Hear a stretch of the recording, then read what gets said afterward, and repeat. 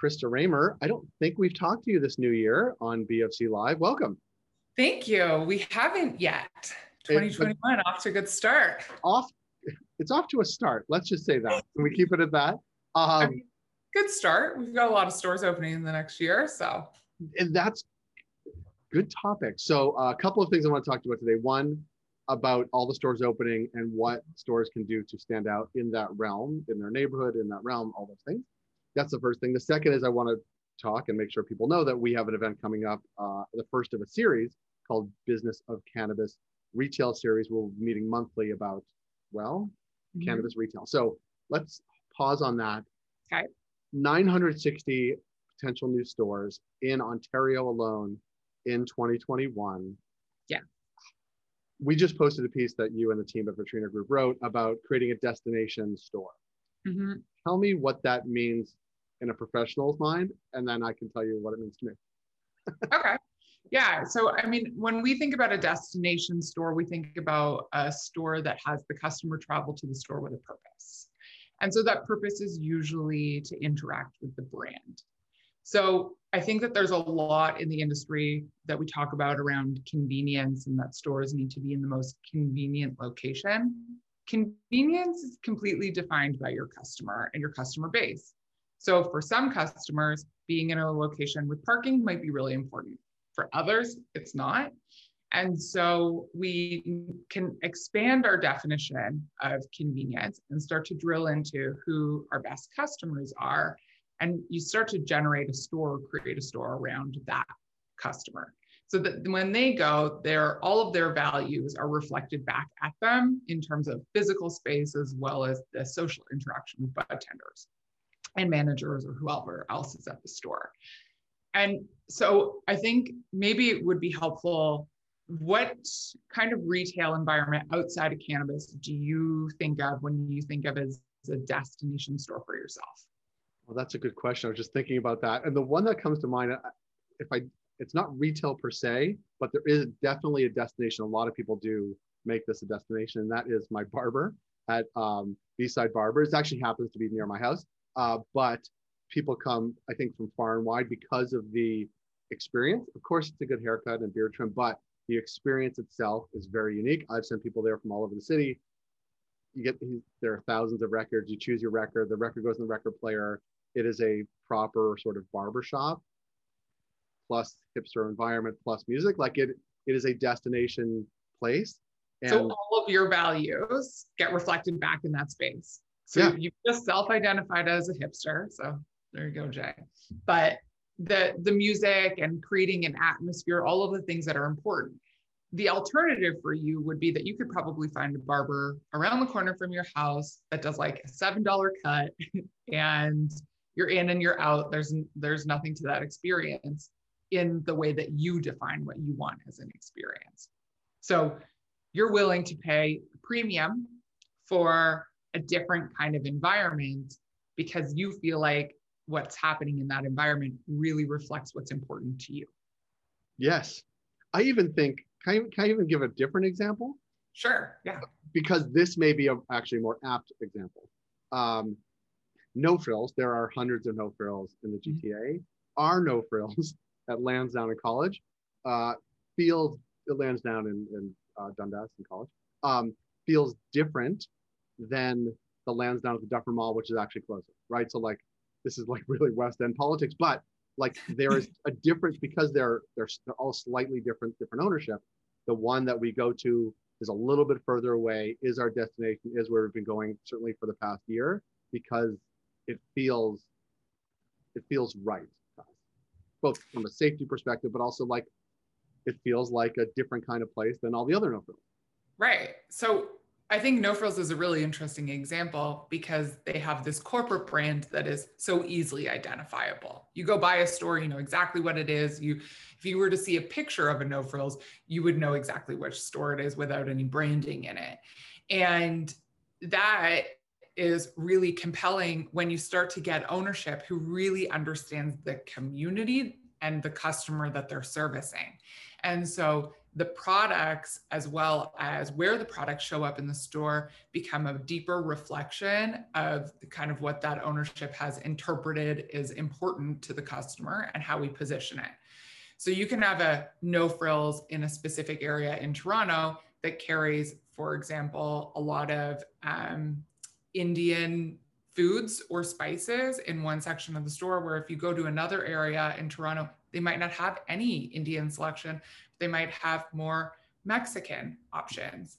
And so they're really honing into who the customer is that's shopping at that store, but maintaining a corporate brand across all of their locations.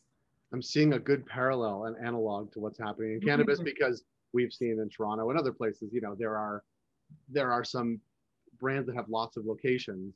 And I guess the question is how to turn any specific one of them into a destination. That is the sort of, that's what you wrote about, but also that's the juicy part of it. Yeah, I mean, not every single retailer either wants to be a destination store or can be, right? Like there are some instances where retail environments are maybe best suited not to be a destination. Think about a convenience store, for example. But when you get into a destination store, what you're thinking about is the relationship that you have with the customer, and that they're willing to go outside of their regular life to make a specific visit just for you. And they're coming to you for a really specific reason. What we have seen so far is that like dropping a couch in a store or a chair or a seating area sometimes is an effort towards making a space a destination, saying we're going to make our customer feel at home here. But the reality is that that chair or seating area needs to have a purpose that's directly linked back to why the customer came to your store in the first place. So a seating area would be an area that is utilized to create some kind of cultural engagement. I think a really good example of this is if you start to think about cigar shops and like people coming in and hanging out and talking about the product and really this like laissez-faire, let's deep dive on product. And then there is creating a sitting space for somebody while they're waiting.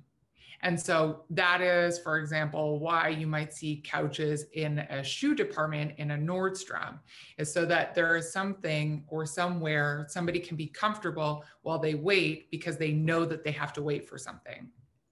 Well, in what we've talked about in cannabis so far is that for the most part, I think the general sentiment is get customers in and get them out, which may or may not always be the right strategy. So putting a seat in the store isn't going to reinforce that behavior. And the other thing is that we haven't really created a platform or a community that's willing to come in, hang out, and chat yet. Or I haven't seen one. There might be one out there, but I haven't seen one as a whole. And so to be able to achieve that, we need to start to better understand who our customer is and then create the design and physical elements to reinforce those behaviors. It's interesting because in the piece you talk, there's a reason why you want to do that, of course, to get people into the store, which is, I guess, item one. But then item two is that if it is destination, they spend more time potentially. And if they spend more time, they spend more dollars. You guys did some observational, but there's also hard data around this, that if there's more time in store equals bigger basket size, that is critically important to these retailers. Talk a little bit about that.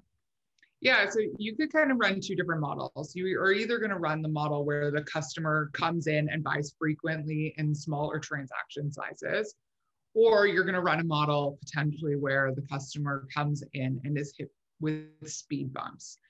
Speed bumps are like these opportunities in the store that will slow a customer down. Meaning that they're not going to come in from the age gate and go directly back to the cash desk, but there are things that will pique their interest along the way.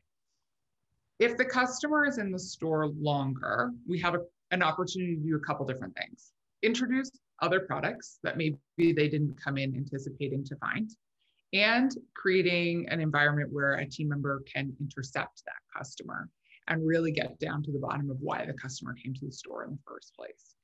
So by creating that longer dwell time in the store, you're opening up the door of opportunities for transactions.